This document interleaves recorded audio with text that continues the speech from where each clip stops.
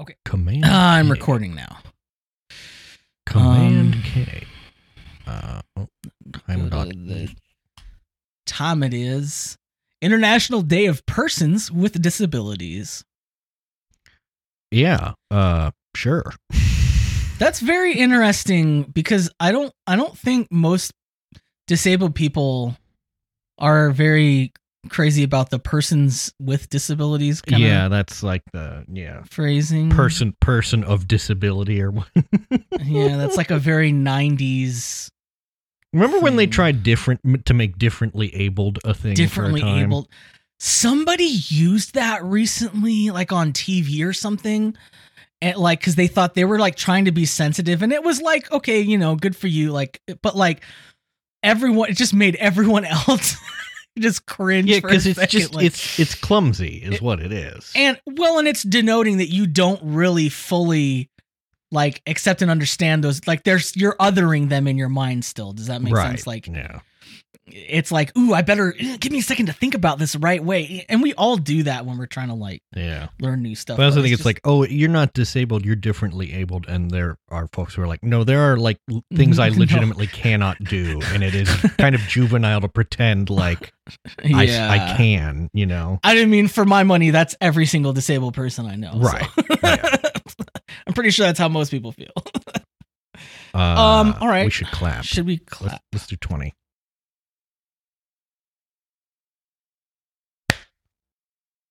There was a big delay there. There wasn't any delay on my side, so. Does that? I don't know. I sent it first, so that means you're the one that's behind. Okay, great.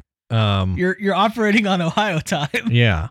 Listen, you guys are crazy. You just won the Eastern Conference championship for MLS in Columbus. Congratulations. It was most of the people who scored on yesterday's games were all former LAFC players or LAFC players, so you're welcome. Well, you got to start somewhere, I suppose. LAFC, and once again, I best in the West and will be best in the MLS. I don't know if you saw the picture I posted, but someone had a banner at the thing that says FC Cincinnati killed Harambe, which is true. Not a lot of people know that. They don't want you to know that. Some will point out that that FC Cincinnati was founded after Harambe died, but that's, that's just when they publicly, that's neither here nor there. Anyway. We should start the podcast. Welcome to Sensor Noise, a podcast about photography. Whoa. I'm Andrew, joined as always by Arthur. This week, a totally different podcast. Now, wait a minute. Why does Arthur sound so handsome in this episode? Just kidding. Arthur's a very handsome fellow. Yeah. How dare you, sir? That's not funny. I love Arthur. Critical support for Arthur. Well, that's not what critical support means. I learned this. Critical support doesn't mean like resounding support. It means you support, but you also have some complaints. Oh no! Yeah. So for me, that's just normal support. Well, right. That's just how I normally support things. Critical support is the equivalent of that, like the Onion article that's like heartbreaking. Worst person makes a good point. That's like critical support. So uncritical support. Yeah. Right. Just general support. Yeah. Just.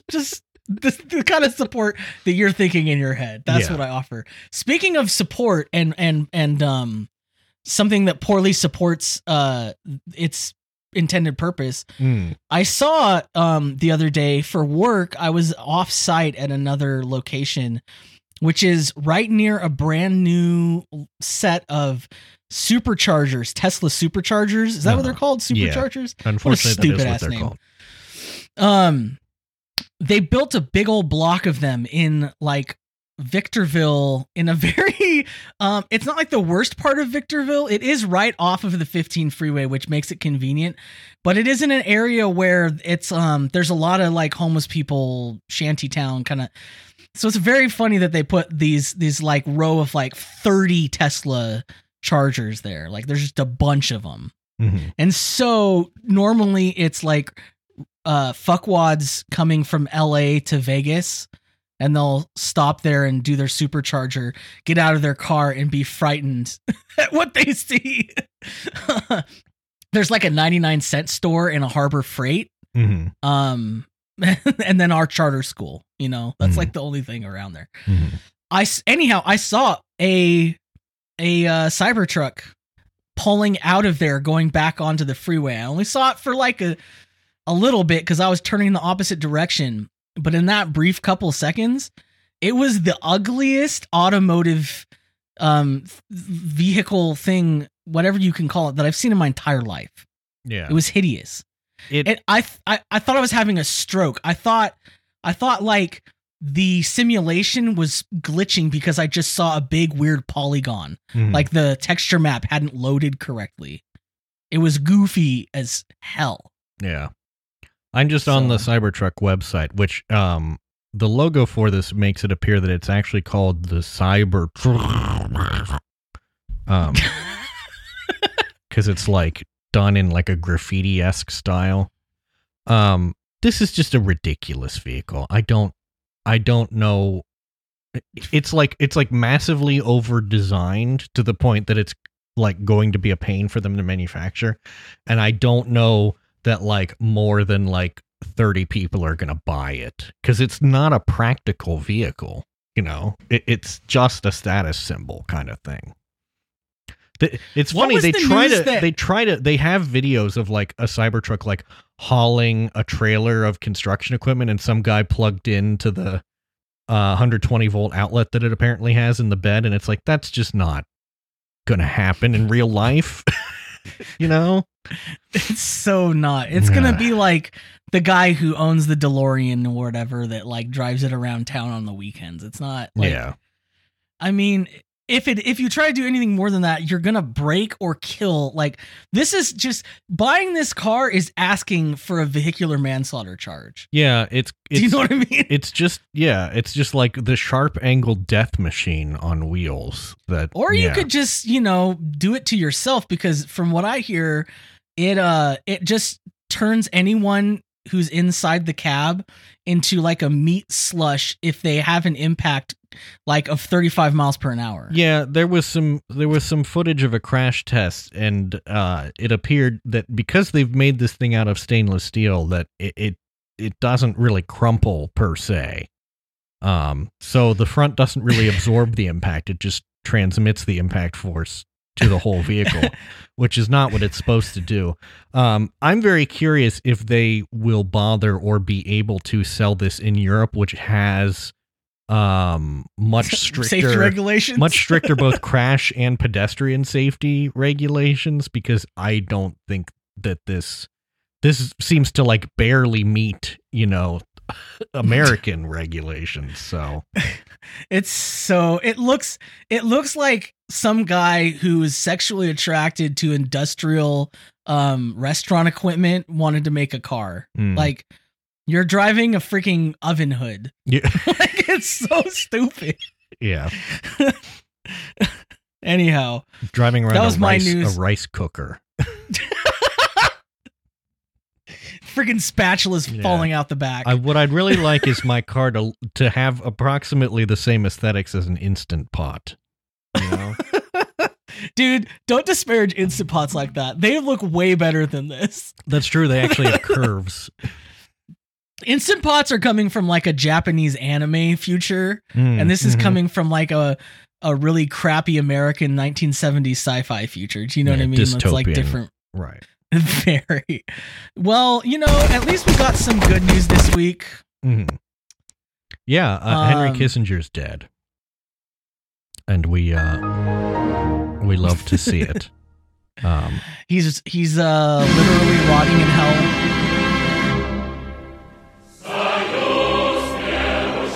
Yeah. Rip to a real one. People were like, I don't know. It's interesting. People were like, oh, got him kind of thing. And it's like, well, he did live to 100.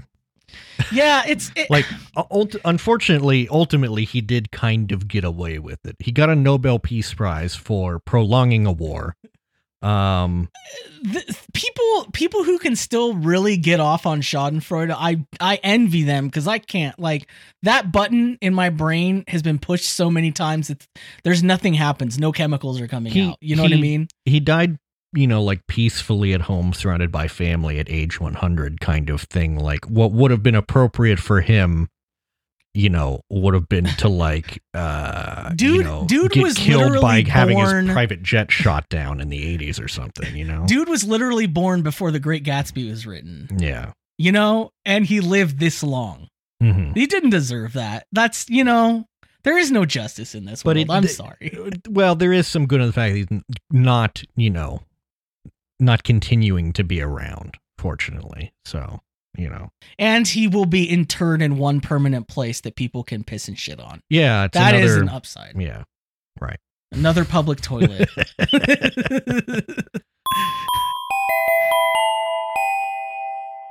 Okay, Aaron, right. I need to know what is your real work age? Do you talk more like a millennial or boomer at work? The Washington Post has a quiz that will help us determine this. It's only 8 questions. I'm sure the Washington Post is the best place to analyze youth culture. Yeah, of course. And the difference. Absolutely. 100%. I mean, I looked at some of these questions. I refuse to do this on merit because I'm too cool. Uh-huh. But now that I'm seeing it here and we're recording a podcast, I'm nothing if not a whore for content. Okay, I'm glad you're going to go along. Otherwise, I was going to ask you 8 completely different, unrelated questions. And give me 4 answers, possible options. Uh-huh. Okay, so like first question, here we go. It's time to update a coworker on a team project and touch base on a few outlying things. How do you reach out? First of all, these are things I would never do. Yeah. I would never touch base. I would never. I don't think you're meant to touch base without consent. I think that I would never just reach out. Yeah. These are not things I would do. The only time I'm reaching out is when I'm listening to Depeche Mode. Am I right, folks? Okay, so my options are how do you reach out? Pick up the phone and call the person. Absolutely not. Fuck that. If that's a phone call. Also, like what phone? My own phone? I don't have a desk phone. Like who has a desk phone? I do have a desk phone, and I hate it. I hate it. You know what? But I sort of wish I had a desk phone so that people would be forced to call me on it, and then I could like slam it down, but yeah, it's hard when you work on computers to pick up a handset, and like the thing they're asking you to do is with a keyboard that you need to type with 2 hands. That's a recipe for shoulder and neck issues. Really? Yeah, I've really gotten kinks in my neck from that. All right, so pick up the phone call. No. Quickly send a short email that gets directly to the point. Perhaps send an instant message or text summarizing everything in one block of text. No, that's aggressive. Send one or a series of quick instant messages or texts as long as you have a friendly social relationship. Yeah, I mean, that's what I would do. Like most of the people I'm contacting with, I'll just get on. I'll get on like Google Chat is what we use in lieu of like it's Google Teams or whatever in lieu of like Slack, etc. Slack and stuff like that. Yeah. That's what I would do. Okay, your preferred form of communication often relates back to what you had the most experience using in your earlier career. This is untrue. I started working in freaking 2008, 2006.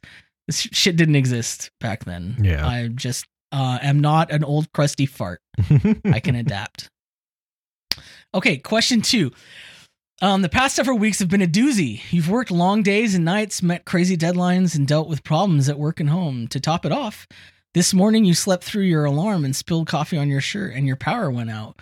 You're at your mental edge. What do you do? That's the longest question. I know. What do I do? I'm not feeling like going to work. Yeah. Okay, tell your boss you're anxious or burned out and need a mental health day. I would never tell my boss or anything about what I'm dealing. He doesn't need to know. Like I'll just say like I'm not feeling well. I'm not coming in. Suck it up. Get your work done. You don't highlight your you deliver. Yeah. Take the day off to decompress, but refrain from explaining. All your employer needs to know is you're taking a sick day. Yes, that is the correct answer because that's all they need to do. They will always use any information you provide to them against you. So you should provide as little information as possible. Mm-hmm. It's so weird that the reason they give is that the younger you are, the more comfortable you may be with expressing mental health concerns as the stigma has declined over the decades.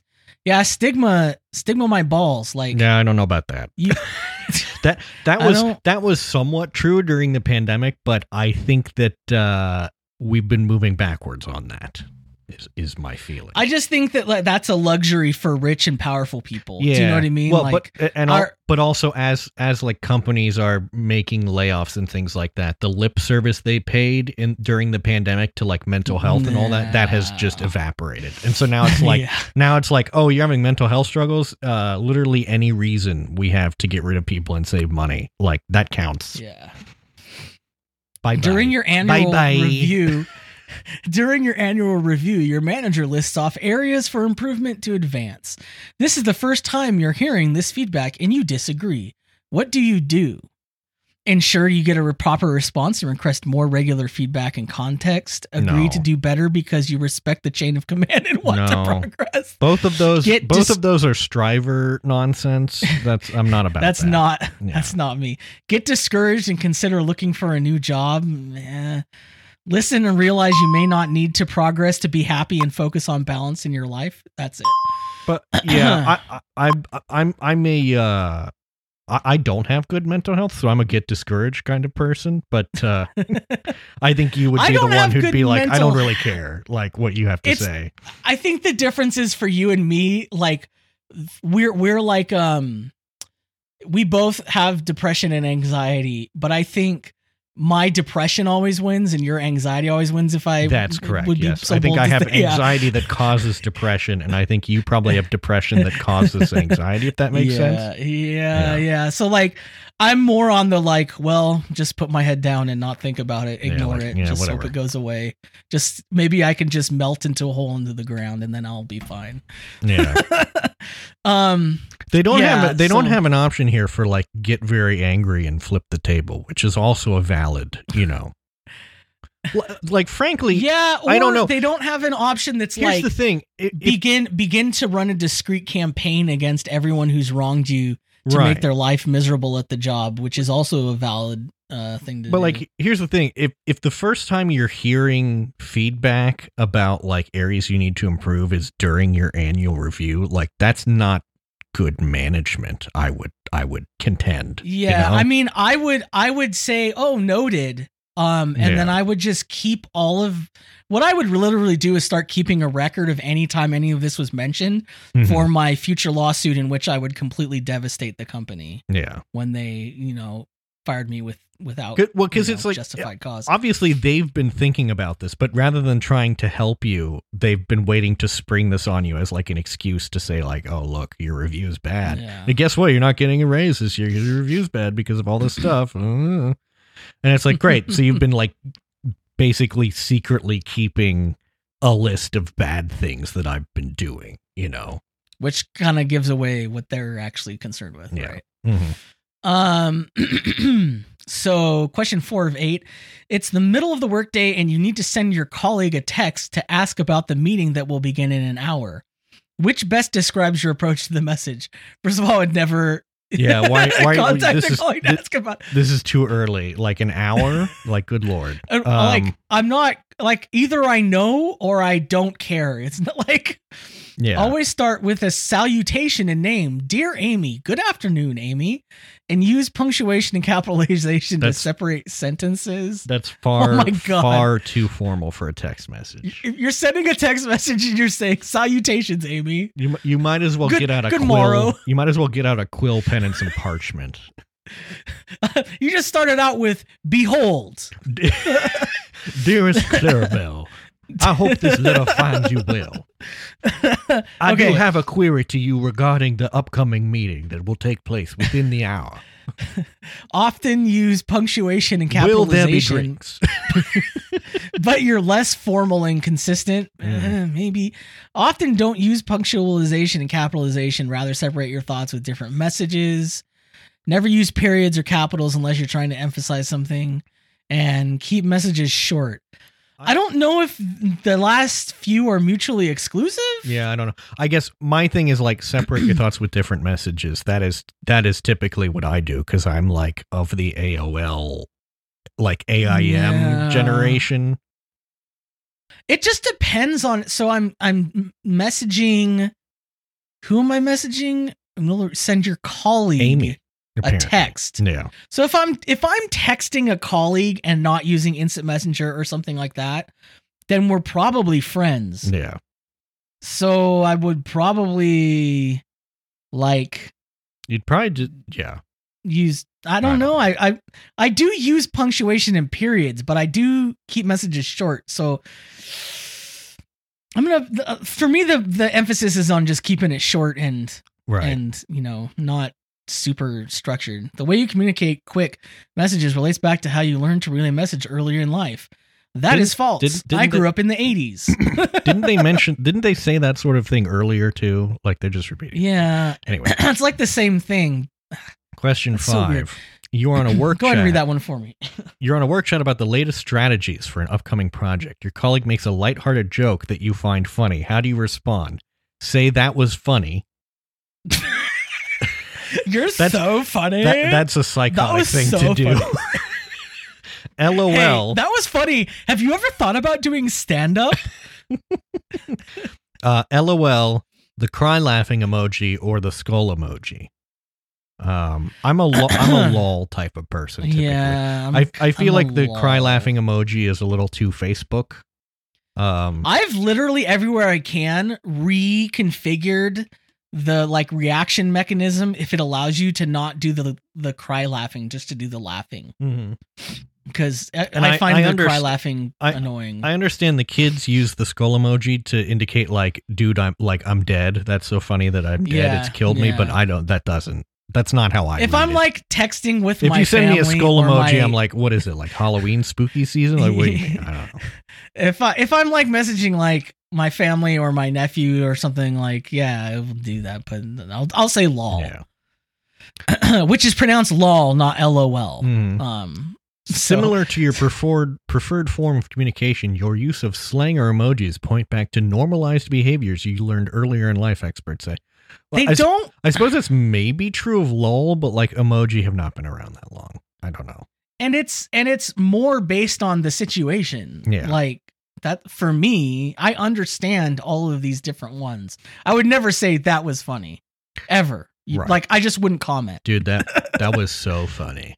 Question 6 of 8. A colleague sends an email asking you for an update on a project. What are you most likely to do in your response? Double space between sentences. Do not do this. Do not do this. That's the worst thing. Why do people do that? Because they're used to typing on typewriters, I guess. I don't know. Ugh.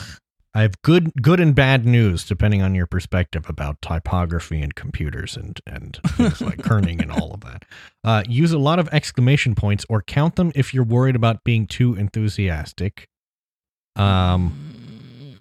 Use a less formal salutation like hey or hi, followed by the recipient's name.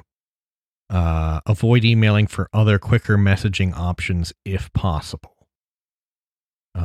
I guess I think if someone emails me, I'm generally going to email them back. Yeah, it feels kind of weird not to do switch any of these communication modes. I would probably, I'm going to say the use a less formal salutation kind of thing, but I don't know. That's odd. None of these are things I would do. I would just reply back here's the information. Yeah. I wouldn't I don't worry about it too much. I don't. Yeah. If I'm reaching out to someone, I'd probably say, hey, person. Yeah. But if they reach out to me and I'm replying, I don't know that I would put a citation at all. Not necessary. Yeah, I mean, I guess I'll just put, because the vibe I'm going for on what I do is that, so I'll pick that. Formal formats of communicating come from older generations. I just, we're just telegraphing each other. Also, I will never, ever start with, dear or something. I just say the person's name. Right. I would say Ryan, comma. Yeah.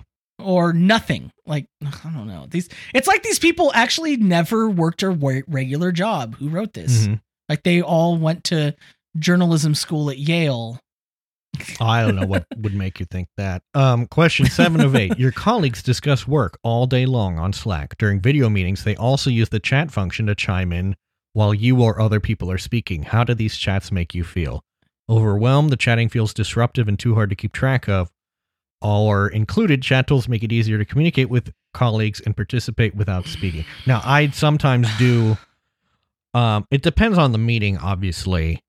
If it's a meeting with the CEO or whatever, like that's serious, like then I don't. But like if it's a meeting among coworkers and someone's talking and I think of a funny joke, I'll just drop it in the chat because I don't want to interrupt them while they're saying something. But it's like this is not something that I've ever experienced in my work life. Yeah. Like this is very I also focused feel like this on is people who like work in like startup or like their work from home super kind of white collary kind of like this is not something I've experienced because like my meetings are like in person. Like I don't know. Anyway, it wouldn't make me feel overwhelmed. I would like want to do good bits. Like I'd just see them as my audience. Do you know what I mean? Yeah. So I guess included. Yeah. Not really though. Like I wouldn't feel any way about it. I'd just be like, oh, let me perform for the monkeys.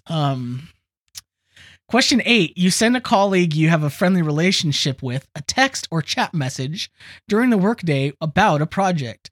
Which of the, you know what? It's funny. All of these are like about a project. Yeah. Let me tell you, we're not communicating about a project. No. Let's be honest.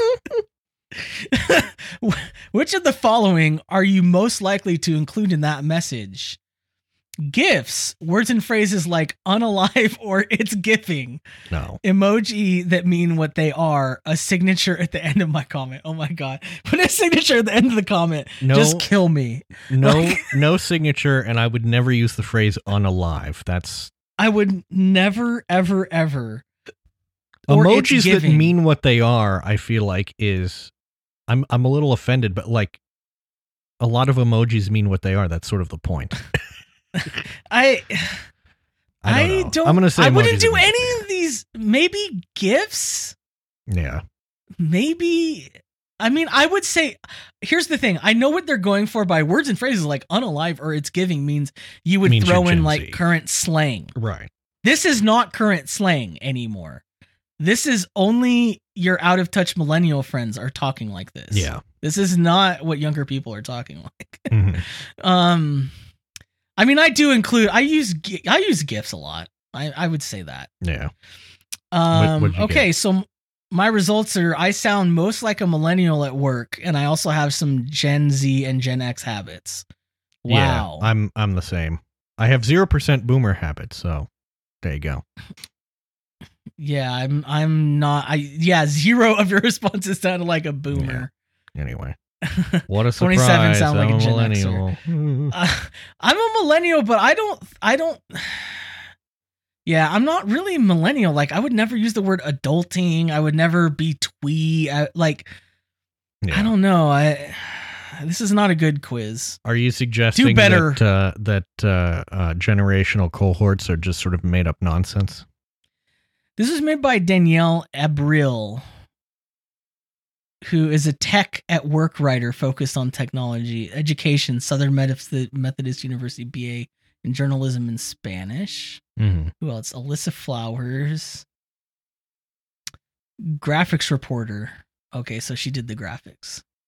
But the graphics are cool, Alyssa. I'll give you that. This other person, Elena Lesa, they don't even want to link you to what she's about. Let's look her up. Shall we? Do we have she's also an illustrator. Oh, okay. So it took 2 illustrators and 1 journalist to make this. All right. Great. Cool. Anyway. Speaking of bad opinions, I've only got 2 for sure. This for sure man's not thick today, but sometimes people like a short and sweet one, Yeah. Well, and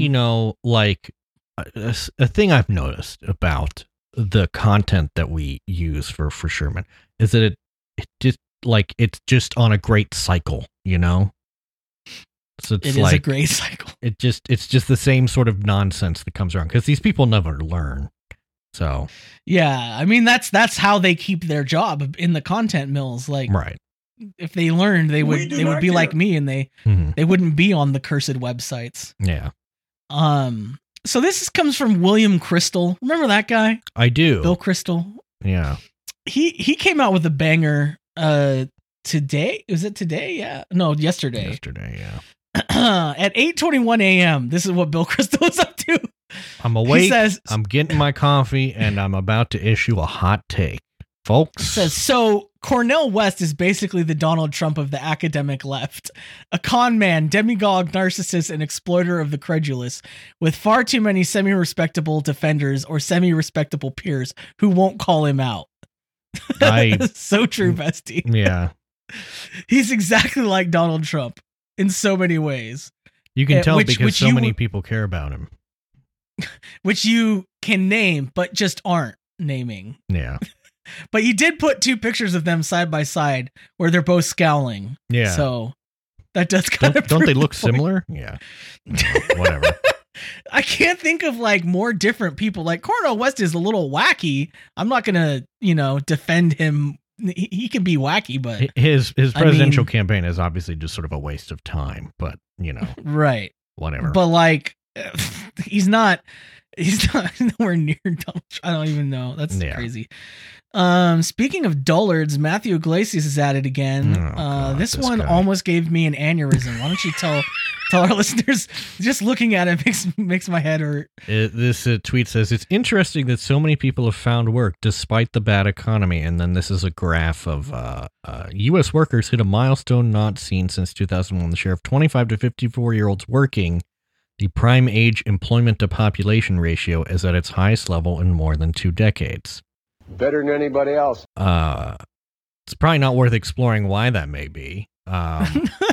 This is the thing. Also, so one of your favorites, Will Stansel, was spending basically the whole week trying to do this thing of like, all of the numbers say that the economy is good, so why do people still say that the economy is bad? Like, why do people feel like the economy is bad, kind of thing?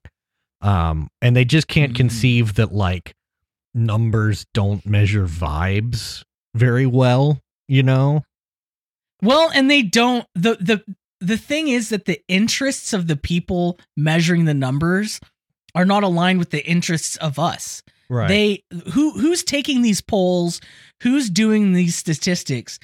It's not like for the people. Well, it's also like it's for corporations. All of these measures, you know what I mean?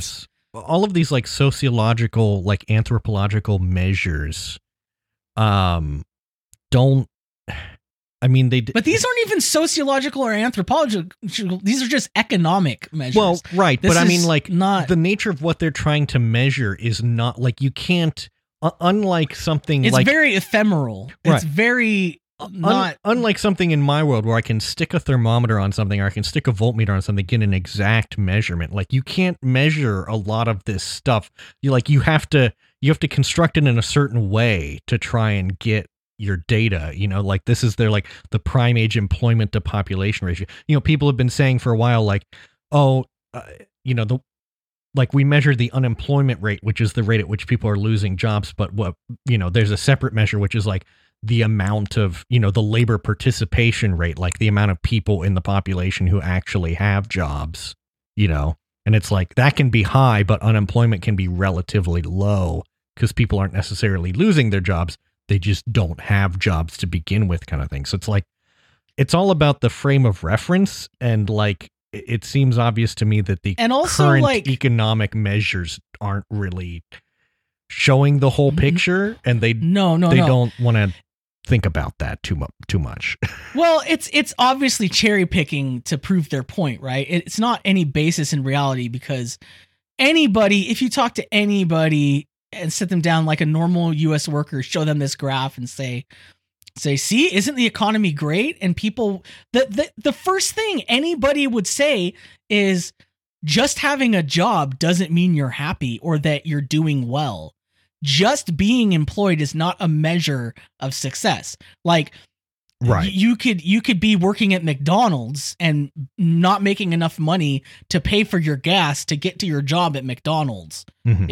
Is that person going to be happy merely because, well, at least you have a job? Like, it's so untied to the lived reality of people that is just farcical. And the fact that they think they can keep pushing this and that it's going to do something is amazing to me. Like, I think the only purpose it serves, like I used to think, oh, they're trying to convince people this is PR.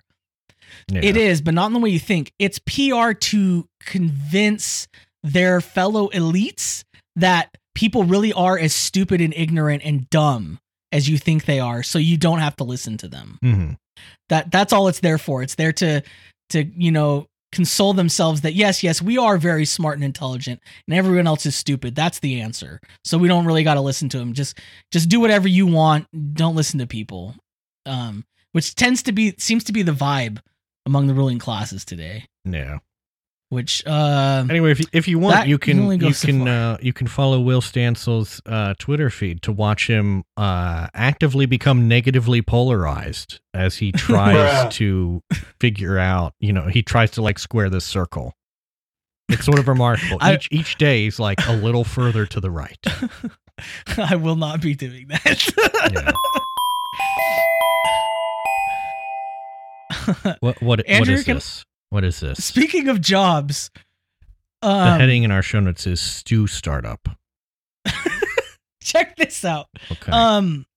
A listener sent this to me. All right. It was apparently in the local news. Stew delivery. So I've been seeing these ads plastered all over Columbia Heights and Mount Pleasant. I'm curious, but can't figure out a contact from these signs. Does anyone know how to contact them? I'd love to get more information. Andrew, can you describe these signs? There's that are being paper posted? sign that says stew delivery. You cook the rice, we bring the stew. $15 per stew. Feed 2+ per stew, 1 delivery a week, Mondays at 6 to 10 p.m. Only buy when you need, 4 to 7 meals at checkout. Weekly eat. 13 restaurants, 40+ menus, more coming soon. DMV-based startup, give us a try. Interesting. Stew delivery. That's... So the best part of this, and I would never ever recommend someone hit the discuss view comments button, but you're going to want to view the comments on this. Oh dear. So the question that this poster is asking is like, how do I get more information? Because you can see from the sign, there's nowhere to contact them. Yeah. It's telling you about their startup. Hey, you can get stew delivery. Here's the deets. Here's how it works. But no way to contact them. Mm-hmm. So someone's like, well, how do I get the stew? So this first comment, stand on the intersection of 16th and Irving and shout stew, and the stew will come. Yeah. An advertisement without contact info is a bit like stew without rice. Carl Weathers would love this. Can I still get stew if I don't cook any rice? And then the reply, but you cook the rice. Yeah. Apparently the key thing here is it says weekly eat, and that's the name of the service is a weekly eat. Which appears to be a sort of local like DoorDash thing, but specifically for the DC area. But also like almost every link I click on the website takes me to like a 404 page or something like that. Well, it's a startup, you know what I mean? Yeah. Why don't you read this from 303 George? 303 George. I gotta scroll down here. 303 George. Where did go? You might have to. I don't see it. Oh yeah, he says stew may be one of the easiest and cheapest things to cook. The laziest college dorm stoner could pull it off. Plus, with Black Friday coming up, you could be able to get a crock pot pretty cheap. For $15, you could make enough stew to feed an army and still have some left over for the Navy. This is such an American comment.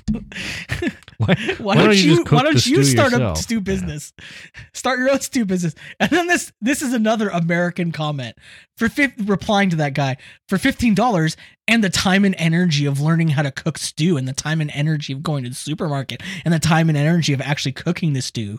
You can make enough stew to feed an army. Yeah. There are a lot of things that I'm willing to pay someone else to do for me because I'd rather spend my limited free time and energy doing something else. Not sure cooking stew is one of them, but I imagine there are some people for whom that's the case. A lot of problematic assumptions in this comment. These people are fighting about a fake stew ad. It's ableist to assume that I have the time and energy to go to the supermarket and buy ingredients to make stew. Oh man! How do what? I do what stew delivery. This comment, you mean not everybody has a stew guy? $15 per stew. Feed 2+ per stew. 1 delivery a week. Yeah, it's super clear. Yeah. Weekly eat. Weekly and eat. it's all weekly eat is one word, like weekly eat, weekly eat, weekly eat. Weekly eat. Week lie at. Week lie at. We bring the stew. You cook the rice. We bring the stew. I love that it's like you cook the rice. Look, we will bring you fucking stew, but so help me God, if you do not cook the rice, I'm gonna lose it. Like, listen, we believe in 2 things here. Number 1, we bring the stew. Number 2, you cook the rice. Only buy when you need. Yeah. Do not buy it when you don't need. Could you possibly bring rice for me as well? Absolutely not. No. It's simply unthinkable that you would even suggest that. How dare you? Give us a try. Give us a try. More coming soon. Okay. Speaking of comestibles, I've got some today. Starting with there's a new Takis in town. Rejoice. It's a new cheesy flavor, and it's called Intense Nacho. Okay. Which is funny because it's intense nacho, and then it says non-spicy. Intense nacho is a bold and intense not snack spicy. that ignites your taste buds. But the description on this website is in all caps for some reason.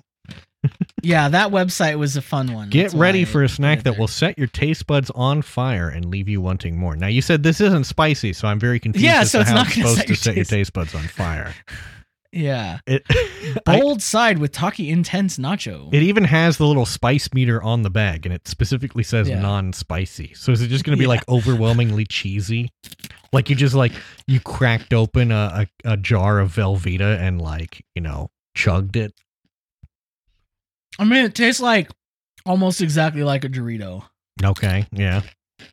Given that Takis are just rolled tortilla chips, and then this is a nacho cheese flavor. I don't know if they're made by Frito-Lay. Yeah, they just taste like knockoff Doritos, because the thing that knockoff Doritos always get wrong these are made by is that the chips Bimbo. Taste too much like corn. Yeah. Like Doritos don't taste very much like corn. Mm-hmm. You're just tasting the flavor. Right. So these are unfortunately more corny, but because they know this is the secret, is that America is supposedly known for its corn, and we know that actually most of that corn is not like sweet corn that's meant for human consumption, but also like Americans don't actually like the taste of corn that much. That's why we slather it in butter and put it in other things. Yeah, well, and the corn that is used to make this stuff is a different kind of corn. It's like flour corn. It's right. Hominy it's like uncured hominy.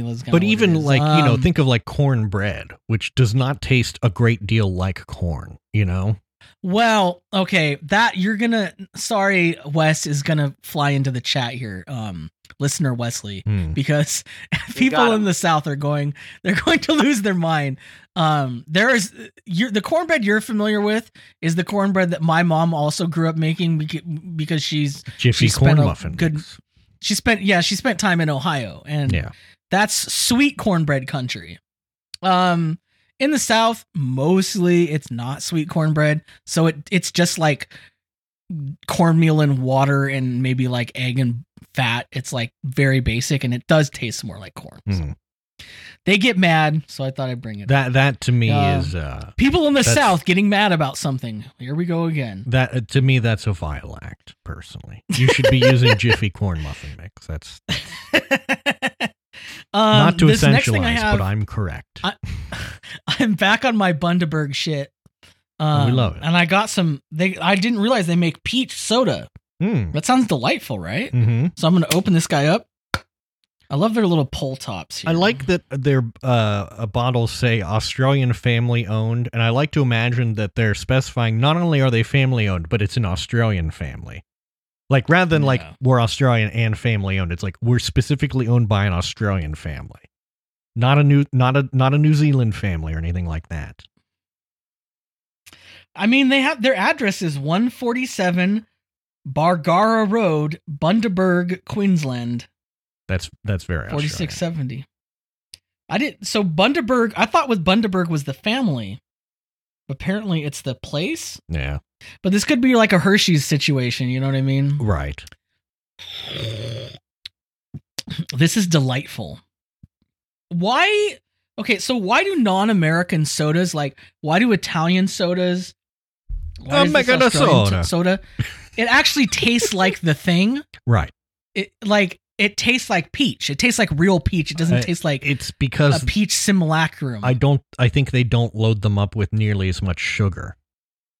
Maybe that's it. Yeah. There's more flavor, less sugar. Yeah. Here's That's the thing. pretty good. Here's the thing. Corn syrup, cheap. Actual like flavor extracts, not that cheap. That's true. Yeah. That's true. So I got another making a Takis. soda. I fizzed a bubbles. I think I did these before, but I did a search and I couldn't find them in our notes. So this is another milder Taki. I don't know that you did. And these are guacamole. Whoa. Takis. The smell. Takis guacamole, or as I call them, takamole.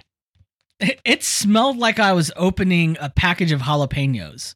Like interesting. Fresh jalapeno. Very strong. Okay, so let's try this.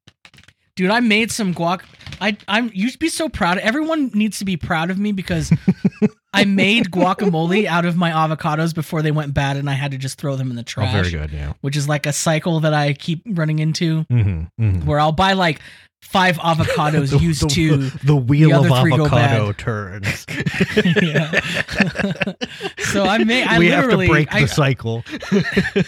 I recently have guacamole. Like I know what it tastes like because I had it last night. You know what I mean? It's like I buy the avocados, I wait too long, they go bad, I throw them out. I buy the avocados. You cook the rice. Weekly Cado. Yeah. We bring the stew, you bring the avocado. I cook it a pasta. Now that's an avocado eating dog. These are good. They That dog ate more like every speck of that avocado. They taste a lot more like cilantro and jalapeno than they taste like I feel like guacamole. I feel like trying to make a guacamole flavor like powder kind of thing that you can put on a Taki. Like avocado is naturally a very mild flavor. And it's just fat. Like that's what you're tasting is the fat. Right. It's just kind of. And so the cilantro and jalapeno would sort of shine through it. Like that's all you're really going to be able to get out of it, you know? Now so. I've had something called a guaca chip. Guaca chip. And guaca chips do taste more like guacamole than this. Interesting. This guaca is also chip. This says mild, but it's not. It's medium. I mean sabroso guaca chip. The guaca chips are pretty good. I adjure anyone to try a guaca chip because they're Moorish, as the British will say. A guaca crisp. I love that the people who you can't take it seriously because in the UK they have to sell them as guaca crisp. I love the taste of coriander in these. It wouldn't be a week without me hearing an English person call a tortilla chip a taco chip because they think crisp. Tortillas and tacos are the same thing, and it drives me nuts. Yeah, well, I also don't a taco crisp. I also don't listen. Cilantro is the leaf. Coriander is the powdered root form. You can't call the green leafy or the part seed. Coriander. That's nonsense. You know. Yeah, it's cilantro. They're up to no good though. Cilantro. Okay, so then to wash it down, I got some Sprite spiced cranberry. Sprite winter spice cranberry. That sounds. I'm a fan of cranberry sodas. Me too. I go so hard on the so on. They've done cranberry Sprite and cranberry 7-Up and such before, but I've never seen it called winter spiced. So I'm wondering if there's something else going on. Yeah. Oh, there is. There's Is there some coriander in there? There's a very subtle cinnamony, nutmeggy kind of like tingle your tongue thing. Right. But it's like the same spices they put strong. in eggnog, but they just put it in Sprite. No, but it's not that. I was worried if it was going to be that strong, it wouldn't be good. But it's good.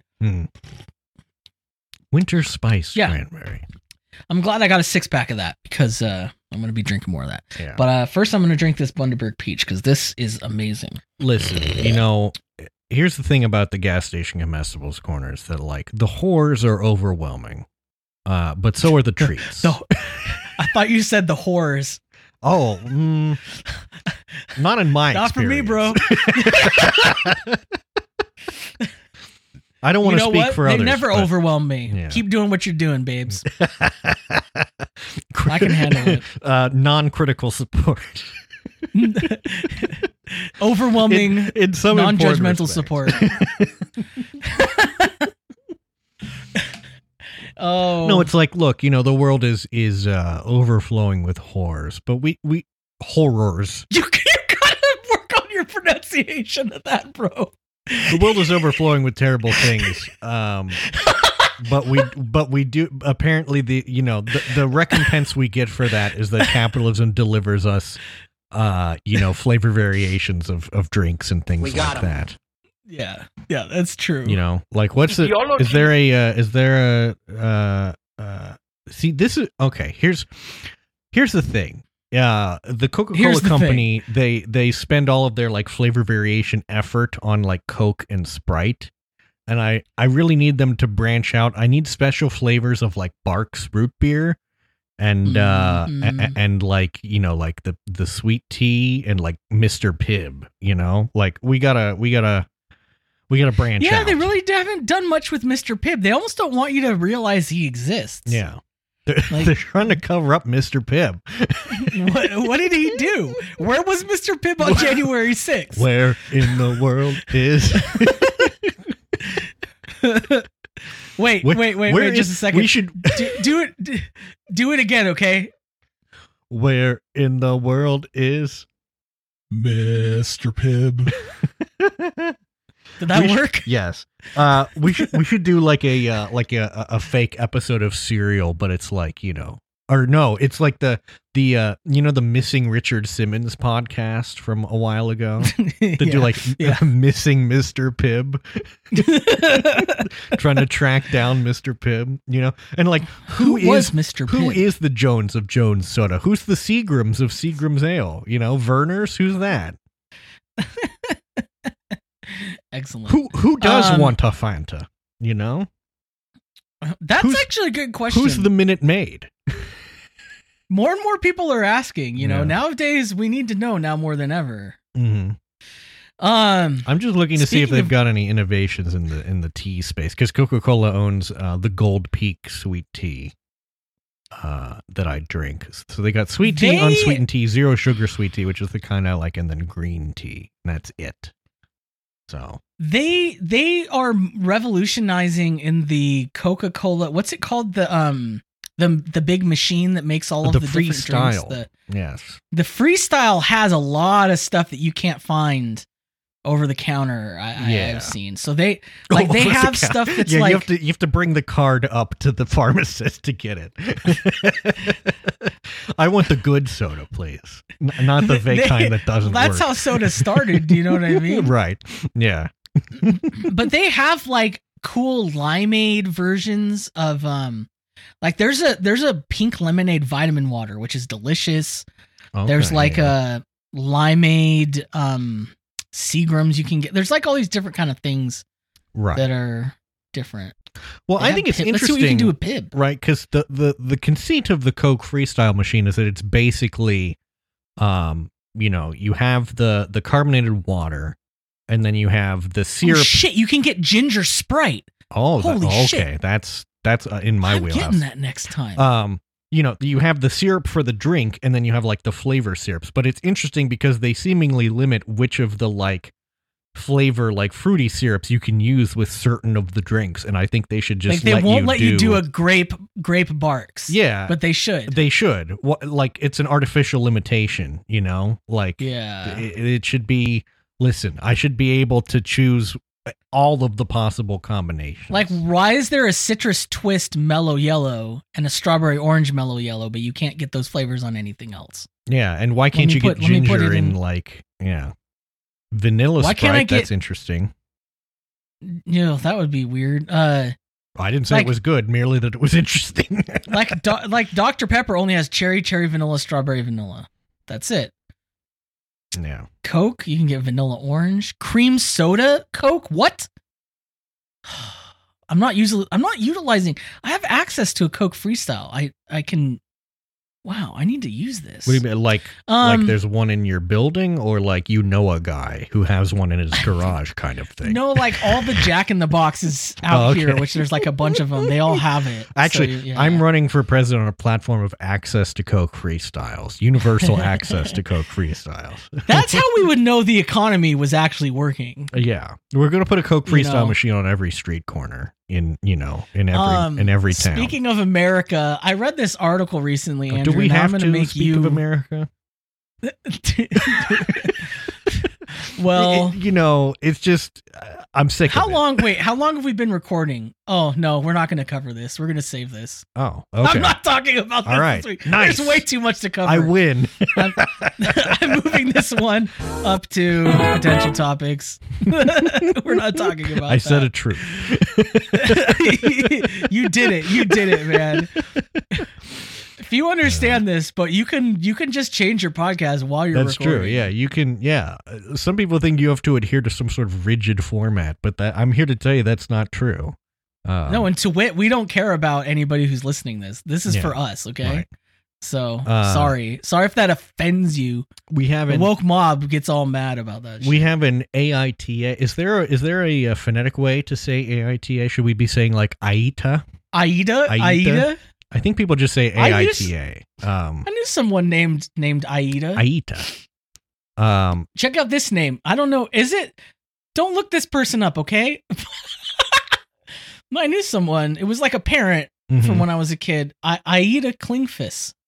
That's quite a name. That's a name. That's a name. Isn't that for quite sure. A name? Yeah. Now she married into the Klingfis clan. Right. The Klingfises.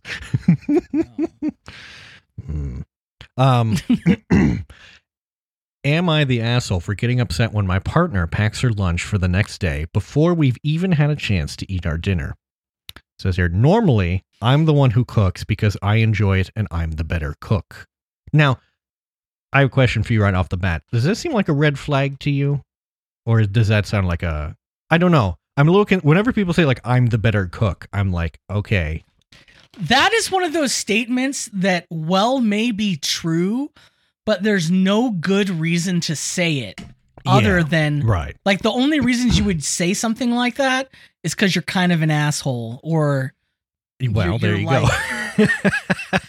Well, you know what I feel mean? Like you could say it as like, oh, like my partner prefers that I cook kind of thing, in a way that doesn't sound like you're perhaps bragging about. I don't know. Maybe this is just you could even be more. You could even be more straightforward and say, I prefer my cooking to my partner's and vice versa, or something like. Right. You know what I mean? But to say I'm just better at it. Yeah. Like it's very nonchalant, and I'm sure they don't even realize that they're doing it. It's like very like, ooh, you said a truth that when you didn't mean to. Right. When my partner gets home from work, the meal is usually ready or close to ready. She sets the table, it's just us, no kids, and usually she will wash her lunchbox and immediately pack her lunch for tomorrow straight from the stove. This is done before we... Why can't this guy... Wait, we gotta stop here. Okay. Pack her lunch for TMRW. Yeah, I can't straight spell from tomorrow. the stove. Yeah. Why couldn't you spell tomorrow? Every other word in there is the full word. Why? People sometimes forget it has like 2 R's, I think, or something like that. But they didn't even use any of the vowels. They're like, I don't know. This is my startup tomorrow. Yeah. Sorry, go ahead. This is done before we've even had a chance to sit down and eat the meal I've cooked. I don't know why exactly, but this behavior really annoys me. I would suggest that that requires further introspection from you. But she says it's because she's tired after eating and doesn't want to do it then. But I pointed out that she can pack her lunch after she has washed the dinner plates and while I am putting the leftovers into Tupperware containers. This has also happened once or twice when we've had guests for dinner. To me, making her lunch plate before anyone else has a chance to eat the food feels like self-serving behavior. She's literally serving herself first. I feel like that's a child's understanding of self-serving in this case, but okay. Maybe it's petty, but it bothers me, and when I mentioned it to her, she got defensive and said that I was creating a fake problem. That's true. Well, it's not a big issue. While it's not a big issue, comma. Things you should never say on the internet publicly. It is an action that makes me feel not good, and she has the ability to change her behavior, but refuses to. Am I the asshole and this is not a thing, or should she wait until after we eat to pack her lunch? Why? Who cares? Who cares? Yeah, this is definitely you obviously care, but like, care. why? What is? This is like, who's being harmed here? Yeah, there's a couple of things going on here. So, I can somehow understand this person's concern about the behavior if it's reflected in a bunch of other aspects and areas of their partner's life. Yeah. Right? Mm-hmm. They didn't say that. So like if they're always a person who's making sure to take care of themselves, like at the expense of or in before other people, you know what I mean? Like that is a kind of person that would get on my nerves. Yeah. But it doesn't, because that's it doesn't just sound like selfishness, that's the case here. No, it just sounds like they have some sort of anxiety tied around packing their lunch for work. Yeah, or they just have like, they just want to get it done. They're just tired, kind of thing. Like they know they've got a like diminishing amount of energy. Yeah. Right. Yeah. Or, let me pause it since it's only seems to be around cooking dinner. Bro, are you eating all the food? Is that what it is? Are they? That's also entirely likely is that they figured this out because they realized they get a smaller portion if they wait till the end, and they don't want to. They don't want to like bring it up.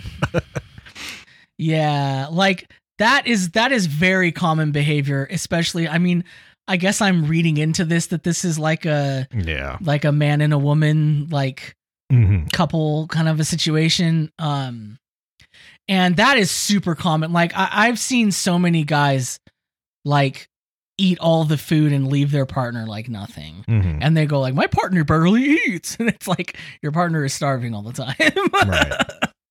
Right. Or they don't make enough. Yeah. And it's like their way of like manipulating and controlling. Like it gets into weird eating disorder kind of shit. Right. Maybe their partner knows they don't have a lot of discipline and that they'll eat out a bunch and they don't want to. So they're making sure they pack and they don't have an excuse. There could be a lot of stuff going on here. Yeah. It seems like you got to like actually talk to your partner about like the why of any of these things. Right. This is what's always amazing to me as someone who's like not had very many relationships and like, I would say I'm not that experienced in this stuff. Like it always boggles my mind the extent to which people will not talk to their romantic partners. And maybe that's like what it takes to have a romantic partner. Like maybe it's a lot of delusion and overlooking. And that's why I'm not super, in relationships all the time, but like, seems fairly obvious. Just like maybe communicate with them. I don't know. Well, yeah. And so here's the edit. We had a chat about it. Agreed that when I cook, I will box her lunch as I plate our dinners. That way her lunch gets packed and put away, and I don't get annoyed at her for swooping in on my hard work. So that reveals a little more, but also like, what a surprise you chatted and it came to a mutually acceptable solution, but also like the issue here is like, and this is what got me is that like, obviously we're in agreement that this is a silly thing to care about, but a lot of the comments were saying that this guy isn't the asshole. And their attitude was basically like, I'm the chef. I get to decide when people take the food kind of thing. And it's just like, no. Yeah, and it sounds almost like because he included the fact like she even does this when we have guests over for dinner. Yeah. I get the impression that they are a very controlling and like this person shame-based clearly person. Do you know what I mean? Like, yes. They're very like, oh, what will people think? What are, this is not appropriate. This does not meet the strict social constructs which I grew up in. Like, this person clearly derives some significant amount of like self-worth or whatever from the fact that they cook, you know, and they feel like that's being diminished somehow by this, which is strange because it's like no one's making you cook for them, right? Like, yeah, right. Yeah. So, I don't know. Yeah, people are so strange. Like, I don't know. My advice, take it or leave it. Like, actually talk to your partners. And like, don't just like tell them, hey, I feel this way about what you're doing. Ask them, hey, why are you doing that? Yeah. Help me understand what's going on here. Maybe, you know. But then you also have to ask yourself, like, why is this? And why is even something to bring up? Why is this? I think we can all agree, pretty innocuous action. Like setting me off so much, you know? And why is my impetus to first blame, you know, my wife rather than why is my impetus to go post about it on reddit.com? Yeah, rather than like sit with it for a bit and go, why do I get upset about this kind of thing? And like, what could I possibly do about that? Instead of being like, why are you taking the food that I cooked you and putting it away before we've eaten it? It's like, I don't know. I'm trying to be more efficient.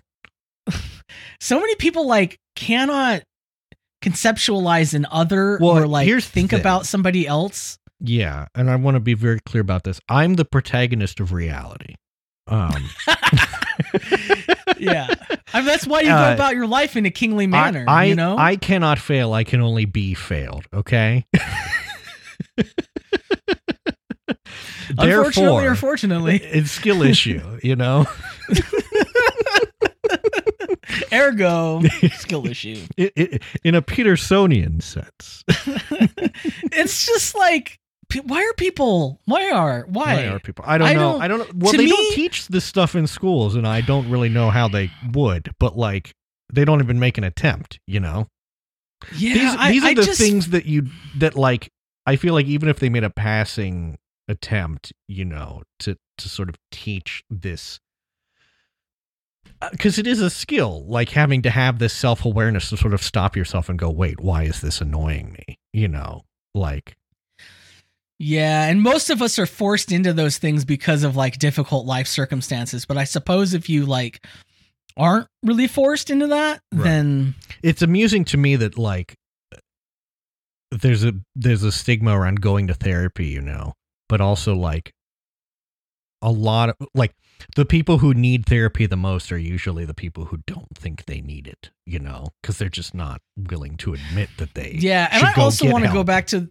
I also want to go back to the point of like, if you're in a relationship with someone and this is the kind of thoughts you're having about them, like, you need to think about that, because to me, yeah, this the is point of being in a relationship is that you have someone to like grow together with, right? You're not working on a team of one, you're working on a team of two, and like having discussions about, I have this different ideal than you.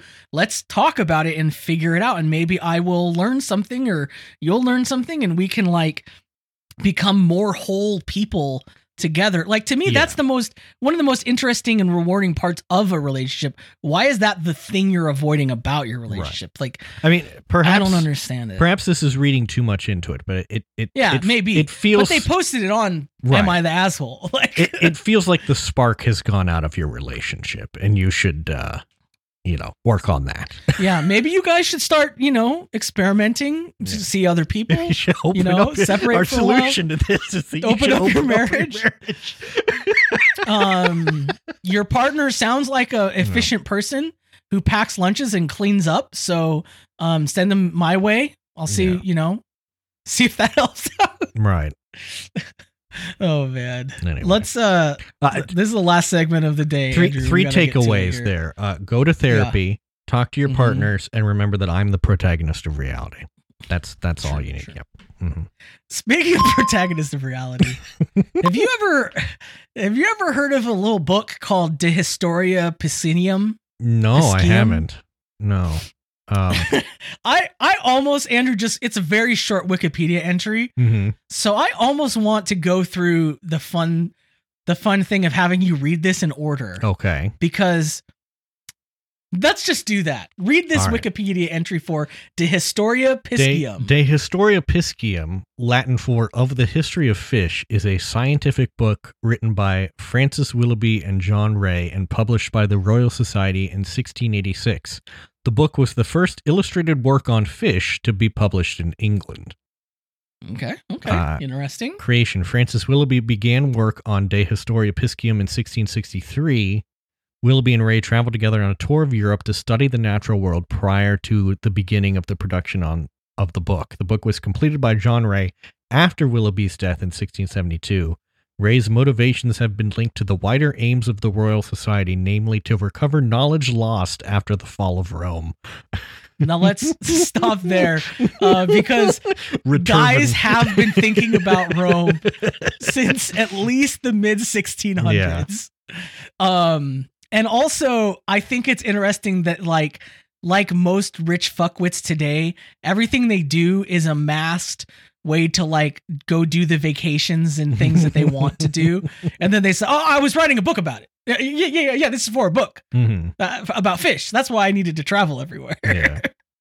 Okay, continue. Content. Willoughby and later Ray produced a system within De Historia Piscium which would allow for the definition, classification, and identification of fish using external features. One of the main features of the book was its extensive illustrations financed by subscriptions to the society, but still a huge cost. The cost of the illustrations was the principal cause of the excessive expense of the publication of the book, which ultimately put serious strain on the society's finances. So they went a little crazy with the pictures. Yeah. Typical scope creep in a project. Am I right, folks? Failure and unpopularity. It was unpopular and sold poorly, causing severe strain on the finances of the society. This resulted in the society being unable to meet its promise to finance the publication of Newton's Philosophiae Naturalis Principia Mathematica, mathematical principles of natural philosophy, better known simply as Principia, leaving this to Edmund Halley, who was then the clerk of the society. So because they failed to sell a book with pictures of fish, they couldn't print Newton's most important work. Yeah. Which I think is the one in which he elaborates the concept of calculus, amongst other things. And a book that expounds Newton's laws of motion and his law of universal gravitation. I mean, the book that just like exploded scientific advancement, right? Yeah. After Edmund Halley had personally financed the publication of Principia, he was informed that the society could no longer afford to provide him the promised annual salary of £50. Instead, Halley was paid with leftover copies of De Historia Piscium. This is sort of... That's kind of insulting. What is he supposed to do with those? He can't sell them. This is the funniest thing. Like, this actually happened. It's like, so long and thanks for all the fish, literally. Like, sucks to suck. Here you go. Yeah. Here's a bunch of books about fish that nobody wants to read with really expensive illustrations. We can't pay you £50. Here's the leftovers of this book. Good luck. Now, I want to see scanned images of De Historia Piscium. I haven't looked at these yet. Scanned images, first You can edition. go to a website. Let's see. Where's the pictures? Download. What you got to what? Oh, view volume. View volume. There we go. Illustration title page. Okay. So these pictures are in black and white. I mean, come on, guys. Yeah. What is it? What I is know it? it's like you had to pay for color ink? Come on.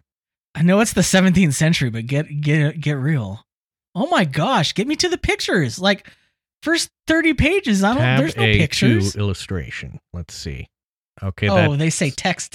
There we go. Text illustration. Well, there's a shark. Yeah. I mean, it's a good drawing of a shark, I suppose. I it's guess like a very scientific, like stipple-y kind of drawing. Like nothing. I guess someone's got to draw it, and then they have to like make a woodcut of it for the printing press, right? And so that's all just I'm just thinking about the time, So you know that the guy's like, well, we'll just add one more illustration. The project manager for the book is thinking like that will add another 2 months,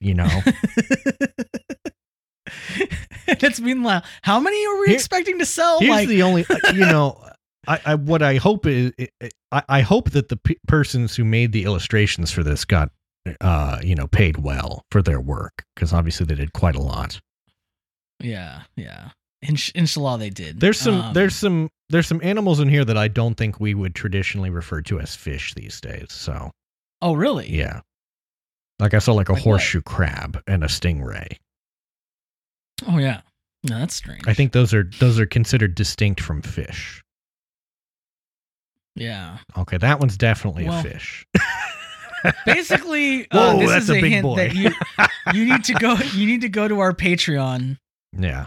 Otherwise, we're gonna get started. That's just fish. Seahorses. Those aren't fish. Those are seahorses. Seahorses aren't really a fish. Yeah. It's like right there in the name. They're not called fish or sea fish. Sea fishes. That would just be seahorse. Are seahorses fish? Due to their unique anatomical shape and lack of scales, many people may not consider seahorses fish at first, but they are indeed. No, Wow. I don't. I disagree. They possess swim bladders to remain buoyant in the water and utilize gills to breathe. I don't know about Seahorses are that. so weird. I don't know. Have you seen a seahorse in real life? I have. They're weird so little strange. creatures. They're weird little guys. Yeah, they're weird little guys. I tell you what, the animal kingdom is a weird place sometimes. I mean, we talked about the Australian megafauna, and boy, do they have some weird guys, Also, the male seahorses are the ones that give birth, I think. Yeah. So. Yeah. So, don't tell. Don't tell insert politician or right wing pundit here. Don't tell Bill Maher that. Yeah. Anyway, seahorses making turfs mad. Mm-hmm. All right. De Historia well, that sounds like Piscium. De Historia Piscium. Philosophiae Naturalis Principia Mathematica. I can't believe they freaking did that to my boy Newton. Yeah. He was just trying to out here give you maths. Neo-Latin. Folks, if Latin's so good, why didn't they make a Latin 2?